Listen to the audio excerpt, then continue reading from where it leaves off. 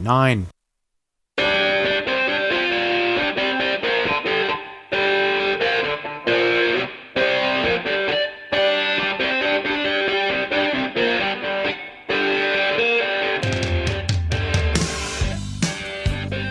Good afternoon and welcome to another edition of Money Talk. I'm Neil Kreisel, and Diane Duver and I are your hosts every week right here on AM 1290, FM 96.9, and streaming at am1290kzsb.com.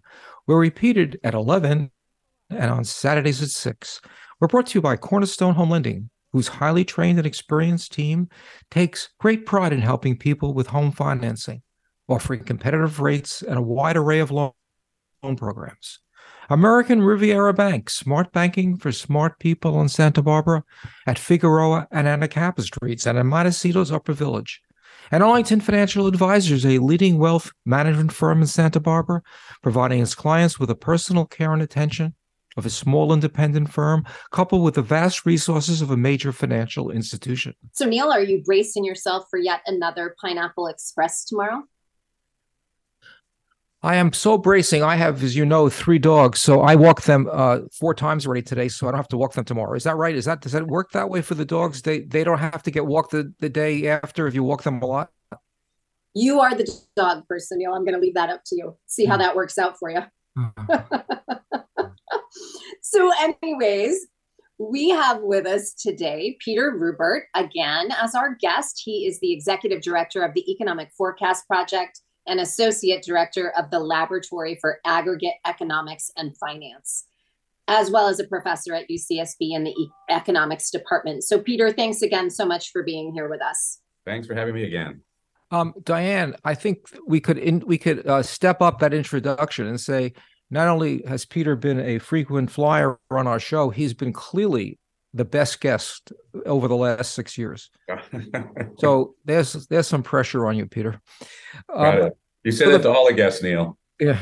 So the first article is from the Wall Street Journal, and it begins by saying investors are currently pricing a 60% probability that the Fed will raise rates by 25 basis points on Wednesday, with the remainder betting on no change. Some industry executives now say that central banks should prioritize financial stability over inflation.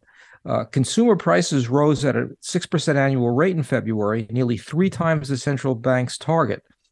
While the banking woes will certainly command attention, we believe that it is not systemic, but more of a liquidity issue that the Fed can control with its lending facility. So, here's the debate. And the question is whether the Fed will change its policy based on the possibility of contagion and the financial problems of the bank bankruptcies, or whether they'll stick to, or at least modify somewhat, but stick to their intention of having a priority of inflation reduction.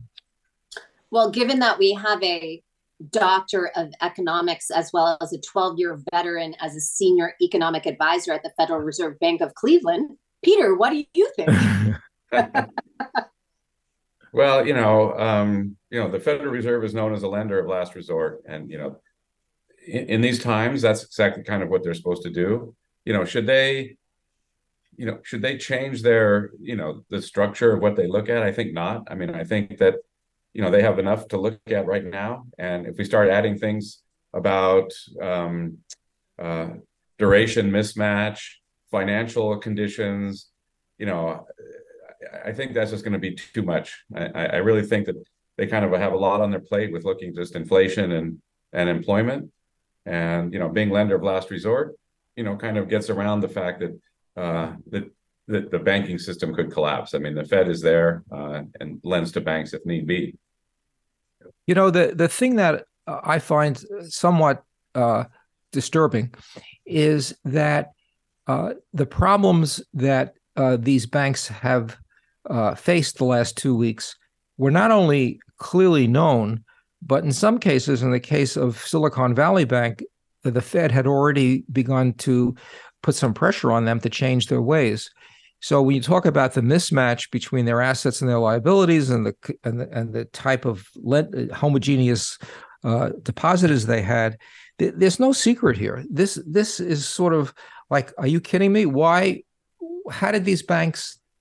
How would they run in the first place? And so it's a real big question. No, they were, yeah, they've been there for a while. I mean, it's true that they have basically, back in Q3, it was kind of well known that they were a very risky bank. You're right, Neil. This wasn't something new. Secondly, I'm not sure, how much people they know this, but the idea was, let's be a bank. Chase was offering something like 0.01% to depositors. Silicon Valley Bank was like, let's offer a little bit more than that. So they got tons and tons of deposits. Now, a small percentage increase and you get, $1 billion, that starts to add up to real money, right? That difference that they were giving to people. And then what they did was they went out and bought long-term treasuries. So anybody who takes a first year class in, finance or anything knows that if interest rates go back to their normal level, the value of those assets are going to decline. And, a lot of things that people have said is, who should be monitoring the banks, right? Is it necessarily left up to the regulators, or, do these sophisticated, depositors, financial geniuses, should they be the ones monitoring the banks? Now, it turns out sophisticated investors there putting their money in the bank, what it means to be sophisticated is when they see the bank starting to fail or not look like it can cover its payments, they pull out first. There's an interesting article that is my second article that sort of touches on this, and it said that before Silicon Valley Bank went under, they required all of their borrowers to keep 100% of their cash in their bank.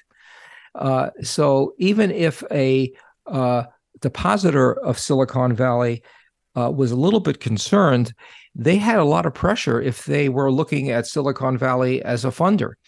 And the bridge bank that the Fed has appointed to take over Silicon Valley has just eased those rules and has said that borrowers only have to keep 50% of their money in the bank. The other thing that's really interesting is that regulators permit banks to hold their bonds at amortized cost and not to mark to market. And so if you look at some of the financial reports of these banks, they don't have footnotes. I mean, you can get the 10K and if they're public, but some of these banks, it's really, unless you're really sophisticated, it's hard to see the difference between market and amortized cost of these bond portfolios. And that's something that would be easy for regulators to insist upon, a more transparent balance sheet. I think that's exactly right. I mean, a recent paper just came out and, basically showed that, if you look at a bunch of the big banks, I mean, Silicon Valley Bank was by far an outlier. If you adjusted for mark to market, they basically had zero. They had nothing. The value of those, it was gone, where everybody else did not. And so it was obvious. There's no doubt about that. How the regulators, mishandled that, if they did, I don't know. But you're right. That could certainly be calculated pretty easily. But, are you going to go do that, Neil? Are you going to go to every bank and sort of look and see what those are? So it's not going to be up to us, I don't think, right? Well, I actually have the time now, but I don't have the inclination. When it mattered to me, I didn't do it. Here's an article in the New York Times, which is really interesting, and this is about Signature Bank. Barney Frank from the famous that's from my neck of Fall River, Massachusetts. Well, he used to former congressman, but the co-author of the Frank Dodd bill that supposedly made banks safer was on the board of Signature, and he recently, actually for the last 2 years, has been fighting to ease rules for smaller community banks. And it's just talk about the capitalistic system. Here's a guy that has always looked at the interest of the little guy. And here he is on the board of all banks, Signature, pushing his former co-legislators to actually loosen regulations. Right. The next article, and probably the last one we'll have time for, is an interesting article. It's a little bit off the subject, but it's really important as well. And that is Tiger Global, which is a huge private equity firm, just wrote down 33% of its assets. And what's interesting about this is they were forced to mark down their assets that they were holding based upon, because they're private equity deals, there's no public market, that they were relying on the partnerships that they were investing in to market their assets. And when they took a look at what the valuations were for their non-marketable assets compared to similar assets that are public, they realized that the partners of their investment were estimating the value, and therefore they had to take a huge write-off. And this is a real significant problem that's hidden away. So much new money is being put into private investments where the values aren't determined by trades, they're determined by the general partner making an estimate. And when you do that, even if they're honest, there is really no way you can have confidence that what they're telling you is right. So when you look at the performance of a private equity and somebody is at a cocktail party and said, well, you lost money in the stock market, I did very well with my private equity investments. Yeah, because the values were determined by the general partner. Right. You're listening to Money Talk on AM 1290 and FM 96.9, and we'll be right back.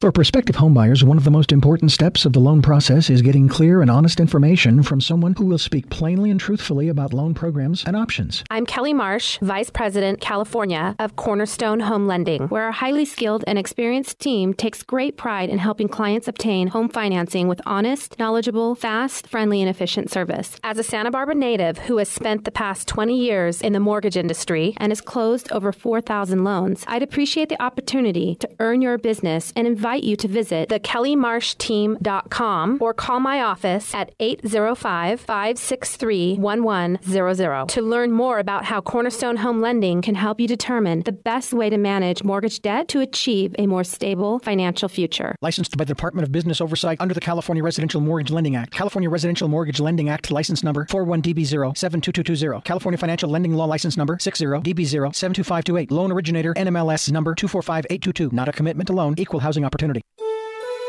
It's a fact. Successful wealth management is built on strategies that focus on the big picture, take a long-term view, and establish deep and valued relationships. Hello, I'm Diane Duva, founding partner at Arlington Financial Advisors, Santa Barbara's trusted family guide, empowering you to make more informed and confident decisions.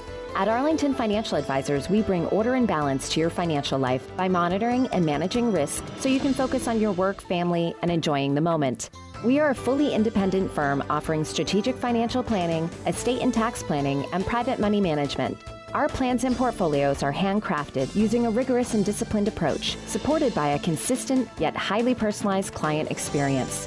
Our clients look to Arlington Financial Advisors as a home away from home, a comfortable place to protect what they've accomplished while they prepare for what comes next. Please visit arlingtonfinancialadvisors.com or call me, Diane Duva, at 805-699-7300.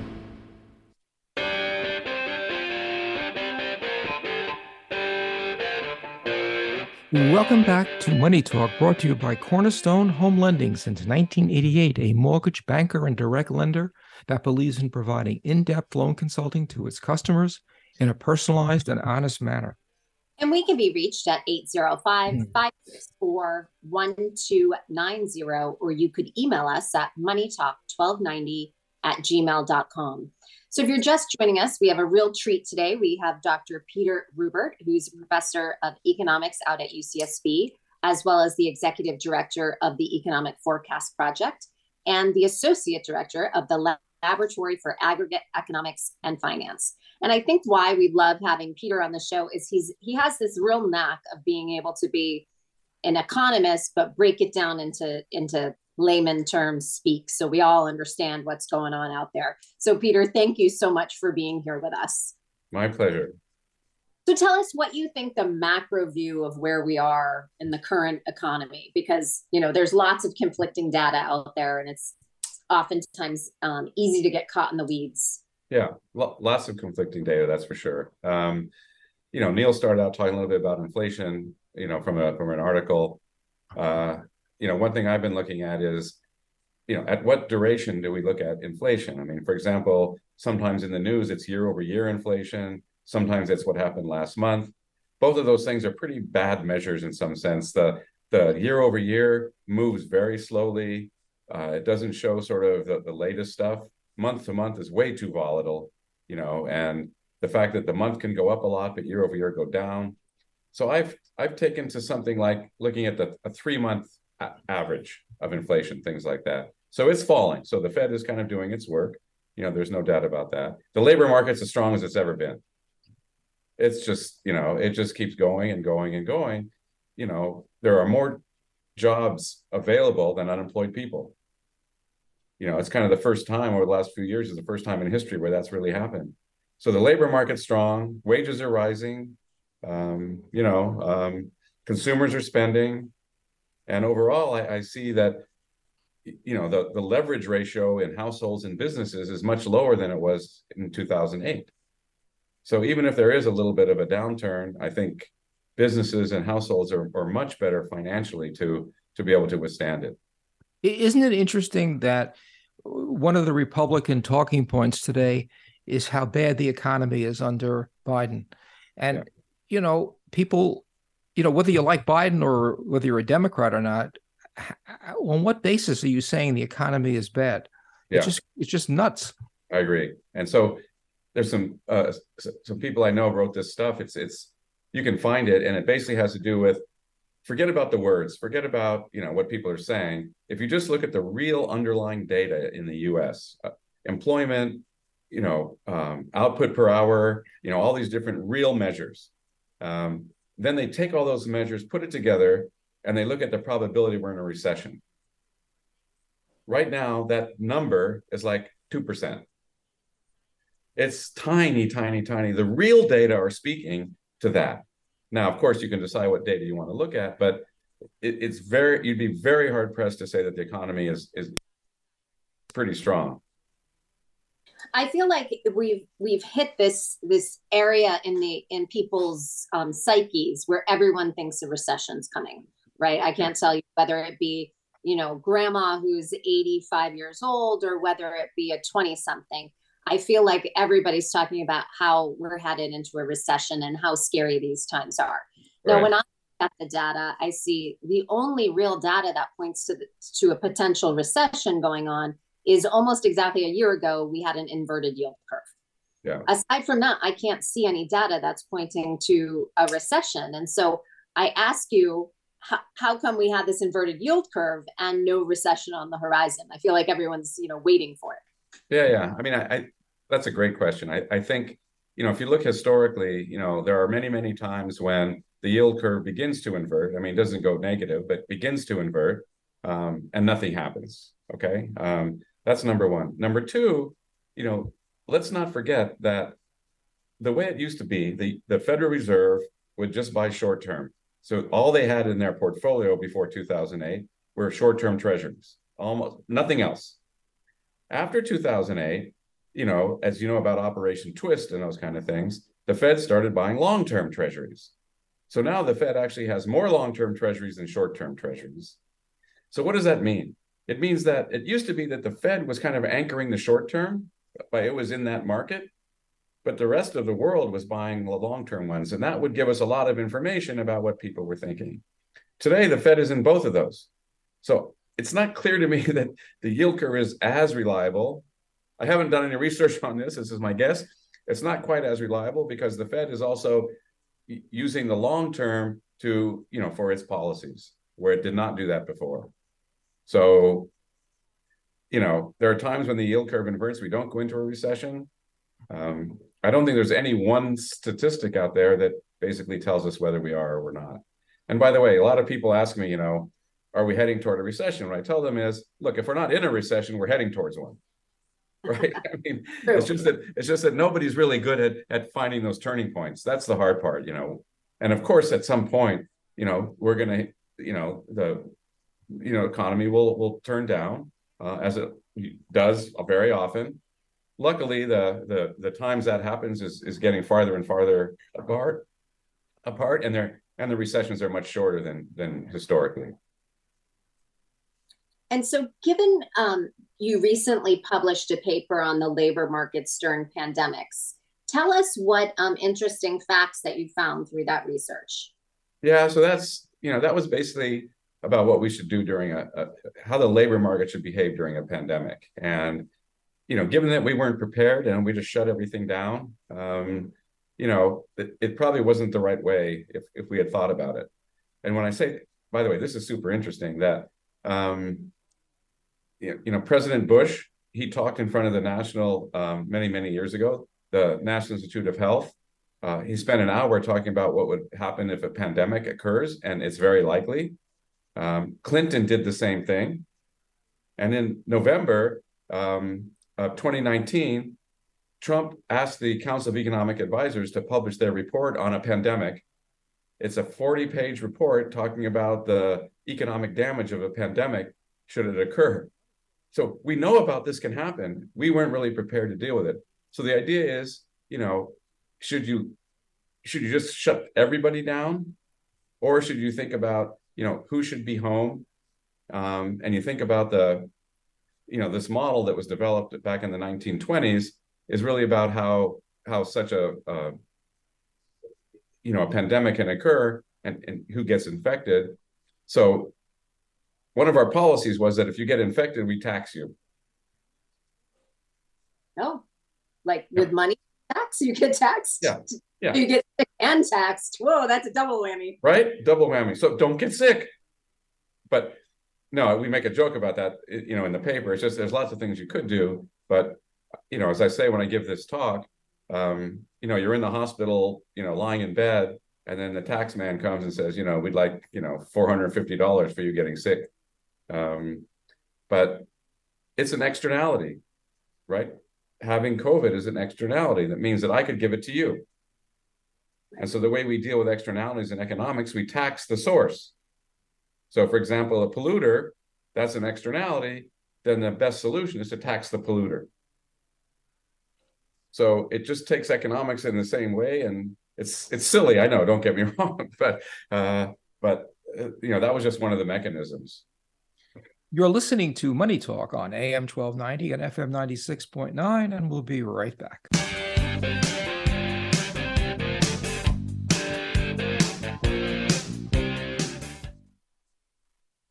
When you're farming a vineyard, you have 180 days to bring about a certain quality for the eventual wine. With a bank like American Riviera Bank, it's really comforting to have a partner that understands the agricultural landscape. Having people that communicate quickly with us, that are able to be flexible in how we're doing our business on a day-to-day basis has been a real strength in what we bring to our client base. You can bank on American Riviera. We do. American Riviera Bank. Bank on better. Sweet strawberry icing. You were strolling along in Goodwill when just past that mid-century side table and denim jacket you spotted them, nestled in their display case. Miniature donut earrings. Oh, yes! Yes! Your favorite half-breakfast pastry, half-all-day dessert food, made into your favorite form of ear candy. Oh my. Those bejeweled sprinkles have satisfied some unknown hunger within you. Shh, do you smell that? That's the sugary scent of shopping success. For this is Goodwill. And with every item you buy, you fund local job training and more. So go forth. Bring home those donut earrings.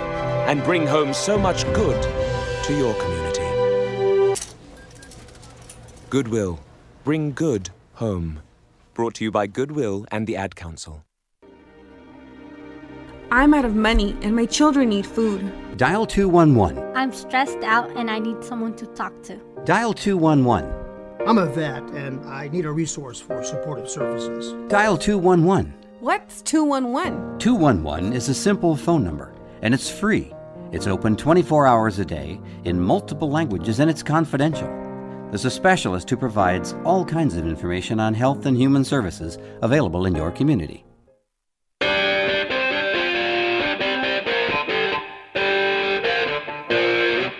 Welcome back to Money Talk, brought to you by Arlington Financial Advisors, a leading wealth management firm founded on providing thoughtful and comprehensive financial guidance for families and entities who are seeking long-term financial confidence. And if you're just joining us, we have Dr. Peter Rupert, economic professor out at UCSB. And before the break, we were talking about his recently published paper about labor markets during the pandemic. And so when you were talking, before the break about, taxing it through that's how economists look at the pandemic. What findings, if any, did you have in terms of what piece of the labor market could there have been anything done for the service industry? Or were there any segments within your paper that you think we could have maybe not negated completely, but lessened the burden of this pandemic on that or that subsection of the population? Yeah, I mean, a lot of it was age-based. That was an issue we really didn't get into too much in that paper, but it wasn't the case that 25-year-olds or 30-year-olds were really suffering very much from COVID. Some did, of course, but should we just shut everything down, or say if you're 65 and over, maybe you should stay home? If you're 50 and over and have some preconditions, maybe you should stay home. And this costs a lot of money, right? Putting everybody home, and so. Again, so now we're at a $30 trillion worth of debt after it's said and done. Not just from the pandemic, but Great Recession, pandemic. Now we're going to be in more debt due to some bailouts. And so those are things I think we just should be worried about a little bit more, thinking about what could happen and what we could do about it. Do you have any knowledge about what happened in 1919 in terms of economic discourse? Because right now, economists and business people are really on the forefront, besides doctors, of discussing the impact of COVID. I wonder if that happened in 1919. Were the people in charge thinking of the economy? No, I don't think so. I mean, but that was a much, much different case in the sense that it was really one of the only flus back then that killed young people. Most of the flu epidemics we see were killing older people. And so, that one was, particularly tragic. But I think that, we didn't have a lot of the tools we have today. I mean, I have to admit, the vaccines they came up with that fast, that was pretty incredible. I mean, so can we put a vaccine for every type of virus? The answer is no. We don't know how they're going to mutate. So, but we have to be kind of ready for it. And I think having a policy about, once we know what's happening, do we shut everything down, or, how would we deal with it so it's not quite so costly to the overall economy? And then when on the break, we were talking a little bit about, what are the other ramifications that we're not looking at right now that is going to play out in our economy over the years, whether it be education or whether it be poverty, and how this pandemic has adversely affected them, perhaps more so than other socioeconomic classes. Yeah, I think that's super important. I know that there was a lot of excess deaths in the working age population that came from, being laid off, and lots of it had to do with, drugs and, many different issues that tended to affect low income and minorities a little bit more than others.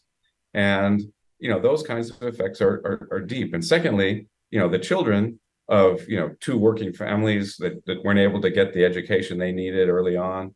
We've learned in economics that early childhood education is the most important thing, you can really do. So if young kids age 6, 7, 8, 10 are missing out on a couple of years, which I think many of them did during the pandemic, that has huge ramifications over the lifetime. And just one little example that's not that, but it turns out that if you graduate college and enter the job market during a recession, your income is about 15% low. Your lifetime income is about 15% lower than otherwise. So, again, these things can last a long, long time. And so, I think we should really be careful and try to look at those individuals and see how we can help them get the human capital, that they need to succeed. And in terms of education, are there any ways for us to catch up for those 2 years for the kids? How do you take a family who has 2 working parents? Kids are latchkey kids from my generation, right? You're home alone a lot. How do they catch up? Yeah, I have a lot of ideas that, people probably, beat me up, but, that's okay. This is free speech on our radio show, Peter. When I was a kid, it was like, a month of summer was great. And then it's like, now what the hell am I going to do? So, how about just for the next few years, just have summer 1 month, get the kids 3 more months, during the year of education. And, I think that would be, unpopular, of course, but I think that, without getting that education, they fall behind. But by the way, are you aware that there are a lot of teachers in unions? I am. I'm not going there. Don't bait them, Neil. Don't bait them. So in terms of, I wanted to ask you about immigration, because I, as a small business owner myself, when speaking with other business owners, we're all in the same boat of having very few candidates to fill the roles that we're looking to hire for. And I keep racking my head my brain to figure out, where did all of these people go? Now, do you think it's from the fact that during the pandemic, there was no immigration whatsoever? Is that why we're having such a difficult time in finding employees? Or is it Generation Z or the younger millennials? What's going on? Why are people struggling to find employees? Yeah, I don't think we have a real answer. I think immigration was one during the pandemic, but I think, as you probably are aware, that when the U.S. is doing well, relatively speaking, we get more immigration. When the U.S. is doing not so well, not so much immigration. So, the economy has some things to do with it. But, going in the pandemic, a lot of individuals were getting paid to stay home more than they were making when they were at work. And we seem to not like that. But no, we told them to stay home, right? We wanted them to stay home. So we kind of had to do that. Having said that, maybe this could be kind of a silver lining, in the sense that maybe a lot of these people were like, I was kind of stuck in a dead-end job. And if it weren't for the pandemic, I'd probably still be in that dead-end job. Now, this extra unemployment insurance forcing me away from work, maybe it's giving me time to retool a little bit, maybe to search a little bit differently to get a job that I might match better. So that's my optimistic view, that, what's going on right now is that people have decided they can wait and find a much better job. So if that's the case, we should see better matches coming up in the future, meaning higher wage growth and things like that. Now, how real is that? I don't know. I mean, we don't really have the data yet to really examine that, but that would be my hope. And as you know, if you want to find somebody and you haven't found anybody, offer higher wages. I mean, and you can hire somebody. So, I think there's right now a mismatch, in sort of job qualifications and what people want to do. Now, given that the millennials are the largest generation at this point, they've actually now usurped the baby boomers as the largest generation. Do you think that will help the Social Security Trust Fund in terms of getting us to a place of solvency for it? Or do you think that's certainly going to help? But and by the way, they will also have the most kids of all time, right? True. So yeah, that's going to help. On the other hand, we're at 110% debt to GDP ratio. And so getting that paid back is going to be at a strain, again, on future generations. So even though they're going to help with the Social Security part, the problem is, in order to get it close to a balanced budget, we're going to have to tax them plenty. So you could expect to see much higher taxes for those generations in the future. You're listening to Money Talk on AM 1290 and FM 96.9, and we'll be right back.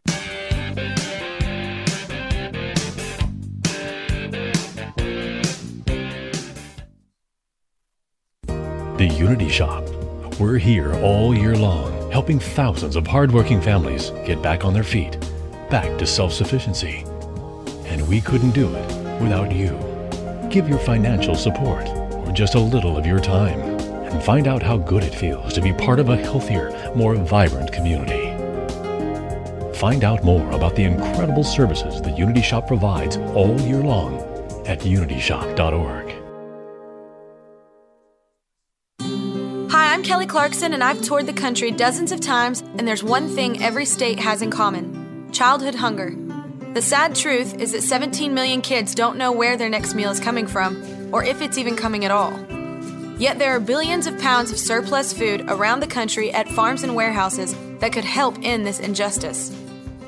But all that food is useless if it doesn't get where it needs to go. That's why the Feeding America nationwide network of food banks gathers surplus food and gets it to hungry kids before it goes to waste. But they can't do it without your help. Join me in supporting Feeding America and your local food bank. Find out how at feedingamerica.org. Together we can solve hunger. Together we're Feeding America. To help solve hunger in your community and to find your local food bank, visit feedingamerica.org. That's feedingamerica.org. Brought to you by Feeding America and the Ad Council.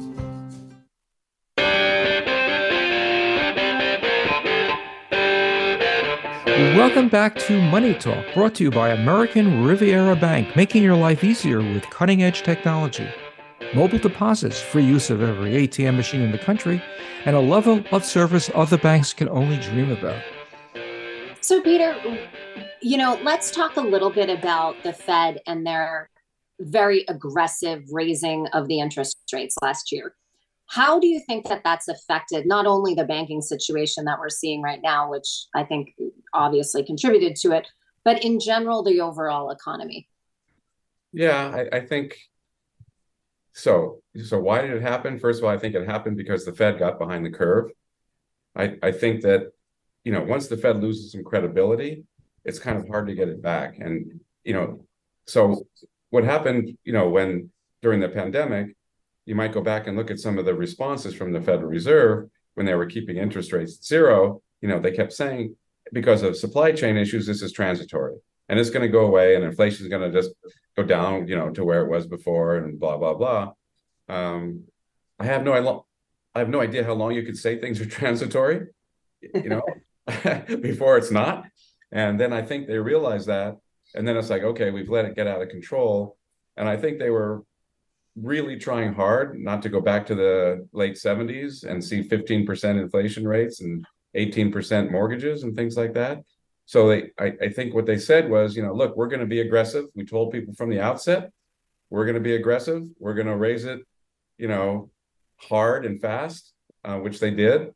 Now, of course, what that does is, that does start to, to limit, borrowing and lending and those kind of things. And it's certainly going to hurt banks. It's certainly going to hurt people who are, holding long-term treasuries, those kind of things. There's no doubt about it. The value of those assets fall. But until they got their credibility back, I think that they just had to do that. And I think they did the right thing. The problem is I think they could have done it earlier with less pain. And, I can't help but to think back to November of last year when all the economists were calling for, Europe was going to be in a world of hurt. The U.S. There's no way the Fed's going to get a soft landing. We're going into a deep recession, so on and so forth. And then when it turned out, what actually happened was Europe was actually growing more than we are.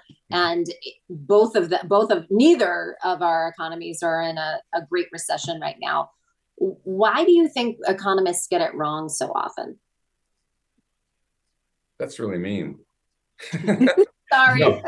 No, I run this economic forecast project, and when I started, when I took over the forecast project like 10 years ago, I got out on stage at the Granada Theater, and I said, it's really an honor to take over the economic forecast project. The problem is I don't forecast, and I could see that my board of directors in the front row, like going, "Oh my God, what have we done hiring this guy?"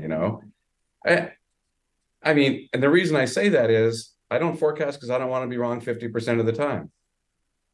And I think a lot of those forecasts out there were, people just, they were going to be wrong. Now, we didn't know they were going to be wrong at the outset, but they're making a guess. Like I said, no one knows when a recession is. I can't tell you what day a recession is going to occur. So those things are super, super hard to forecast. And so I think, what I worry about now, by the way, is something you were saying before, Diane, that if everybody's thinking there's going to be a recession, we get this self-fulfilling prophecy. It's like, oh, things are going to be bad, so you cut back on your spending. Neil doesn't go out to dinner so often. Jobs start to fall, and then consumers cut back, and we kind of go into a recession. So I think that the economy's strong, and these bank failures. I mean, that's a whole other issue about should they bail out everybody? And one could say that the directors and the CEO of Silicon Valley Bank were super clever. If they knew that they were going to be bailed out 100%, so why not have your efforts in lobbying and all kinds of different things, and then basically, if you're going to get bailed out, you can play this risky game. The problem is, what are we going to see going forward? Well, or you look at like First Republic, for instance. Why are they getting hit so hard, given they're in a completely different business than Silicon Valley Bank? Right. I mean, it's one of those things that if you see that there's a possibility of this bank not doing so well. Credit Suisse is another one. People knew months and months ago that there were some rumors that they were heading toward bankruptcy, and they had a huge withdrawal. Again, sophisticated investors just start taking their money out. And, we have to backstop it, but I never understood, do you bail out Bear Stearns or Lehman Brothers? And right. So, what are those decisions made? Well, those are tough decisions, and that goes back to, the Fed should not be talking to the Treasury. Okay. So, well, an independent central bank is super, super important. And, the Fed's job is basically inflation. And, so I think if the Fed starts, if you go back to 1929, by the way, and you look at some of the Fed's reactions, they were really worried about the stock market. It's not the Fed's job to worry about the stock market. And so the Fed did a bunch of things in 1929 that actually made things worse. They made tons of mistakes. They were just looking at the wrong things. So I think having an independent central bank that looks at inflation, and ours is a dual mandate, inflation and employment, but many other central banks aren't that. They're just, purely about inflation. Yeah, but isn't the mandate for our Fed not just inflation, but also full employment? I mean, isn't that part of their mandate? Exactly, that's the dual mandate. So when you say that they were too aggressive with the stock market, the stock market is the way you raise capital to continue to have growth, which means you're going to have employment. So were they really philosophically wrong in worrying about the stock market in 1929? No, I think it's the same kind of thing. I think it's, if I know that if things go bad, the Fed's going to bail me out, everybody's going to take more risk. And so I think that, people have to be aware that sometimes things are going to fail. And, do we bail out the crypto companies that are going under? So, where do you stop? So I think, what the Fed cared about, and the Treasury is really systemic risk. Right, that contagion of taking out the whole contagion effect. But what's interesting is in Credit Suisse today, 100% of the bond value for their bonds went to zero. Yeah. In the case of Silicon Valley Bank, all of the senior people lost all their stock value. So it's not as if they did very well for themselves. They did pay a price. The stockholders, they paid a price. I mean, but my point is that, if you want to go ahead and take big risks, sometimes you're going to pay the price. And, what they were doing, in my view, was pretty risky. I mean, and it wasn't risk that was like a black swan event. This was, you could see it. Well, it was self-inflicted. It was self-inflicted. So, if you want to do that and take the risk, then you kind of have to, the stockholders kind of have to take it, that they had a risk, they were going to make some money, they lost out. So now, can the Treasury actually pick and choose which banks they're going to backstop the depositors with? Because it kind of feels like now, if they're going to bail out the depositors of Silicon Valley Bank, right, that any bank that finds themselves in this situation, they're also going to have to backstop those depositors as well. And at what point does this end? It doesn't. In that case, it's not going to end. Every bank's going to take too much risk, and they're going to have to bail out more and more banks. There's no doubt about it. We could modify it. We could do something like narrow type of depositing, right? It could be like, for runnable deposits, you have to invest those in short-term treasuries, and reserves. For longer ones, you can do CDs and other things. So you can kind of make banks, do that on their own. I mean, you could force them to do that. That's more regulation, of course. But those are all ways that can stop some of this type of mismatch that we saw. And do you're listening to Money Talk on AM 1290 and FM 96.9, and believe it or not, we'll be right back with our final segment.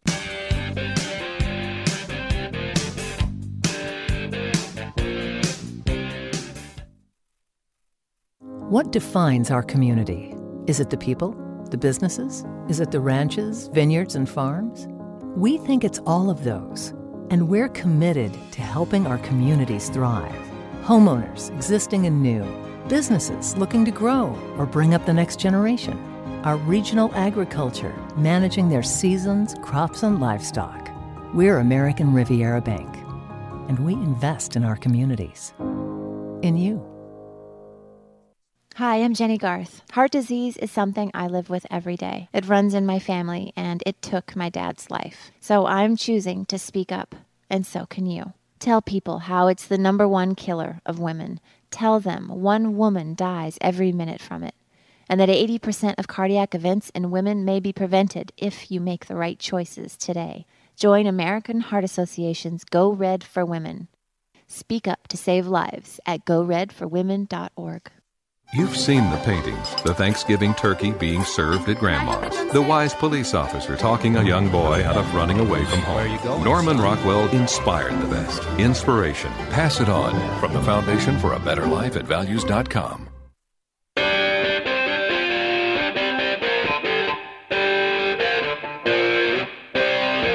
Welcome back to Money Talk, brought to you by Arlington Financial Advisors, a leading wealth management firm founded on providing thoughtful, objective, and comprehensive financial guidance for families and entities who are seeking long-term financial confidence. So before I ask you about Santa Barbara real estate, because I always get told that's what I need to ask you about on the show, is I do need to ask you one more question about what's going on in terms of regulation and whether or not you do think more regulation will come out of what we've seen happen. Yeah, I think it probably will. I mean, there's just, in these times, I mean, people start to worry, about their money and what's going on. And I think there are many people in Congress with lots of oversight that think that, we shouldn't have every person monitor the bank. And I think the same is true for, imagine we said that, anybody can be a doctor. You don't have to get a license. Do we really want everybody to go out and find out who this person is that has all the skills? We don't, So I think we do want to have the notion that if we put our money somewhere, it's somehow safe, So I get that. And I think probably people aren't feeling that way right now, just like they didn't after the Great Recession. And that's why you saw, Dodd-Frank and a bunch of things happen. Why were they not safe now? Well, there's lots of things banks can do. And if you don't force them to do mark to market, and I'm not saying they should, I mean, there's benefits to, holding to maturity, right? I mean, so it's hard to say, but I do think there'll probably be some increased regulatory stuff. And then as we're in our last segment, let's talk a little bit about Santa Barbara real estate, because it is a topic that everyone loves here. Yeah. So with the rates going up, do you see housing prices falling despite the fact that we have incredibly low inventory? I mean, they have started to fall a bit. they've fallen. I think activity has started to pick up a little bit lately. So, housing prices can't grow at 20% a year, which they were during the pandemic. I mean, in many, many places. And, that's just not sustainable. And so, the people that were putting up their houses for sale during the pandemic, I mean, I think you probably know there were like 30 people in line. Things were going for 50% over asking. And I think it tended to get a lot of people it's like a bubble, right? It was kind of a bubbly environment where it was like, hey, I'll put my house on the market. I'll ask a whole bunch. If I get it, fantastic. So I think there was a lot of that, but I think the slowdown in the housing sector, partly because of mortgage rates, partly because, we did have a huge growth in demand. And we're going to see that for a while, probably, so.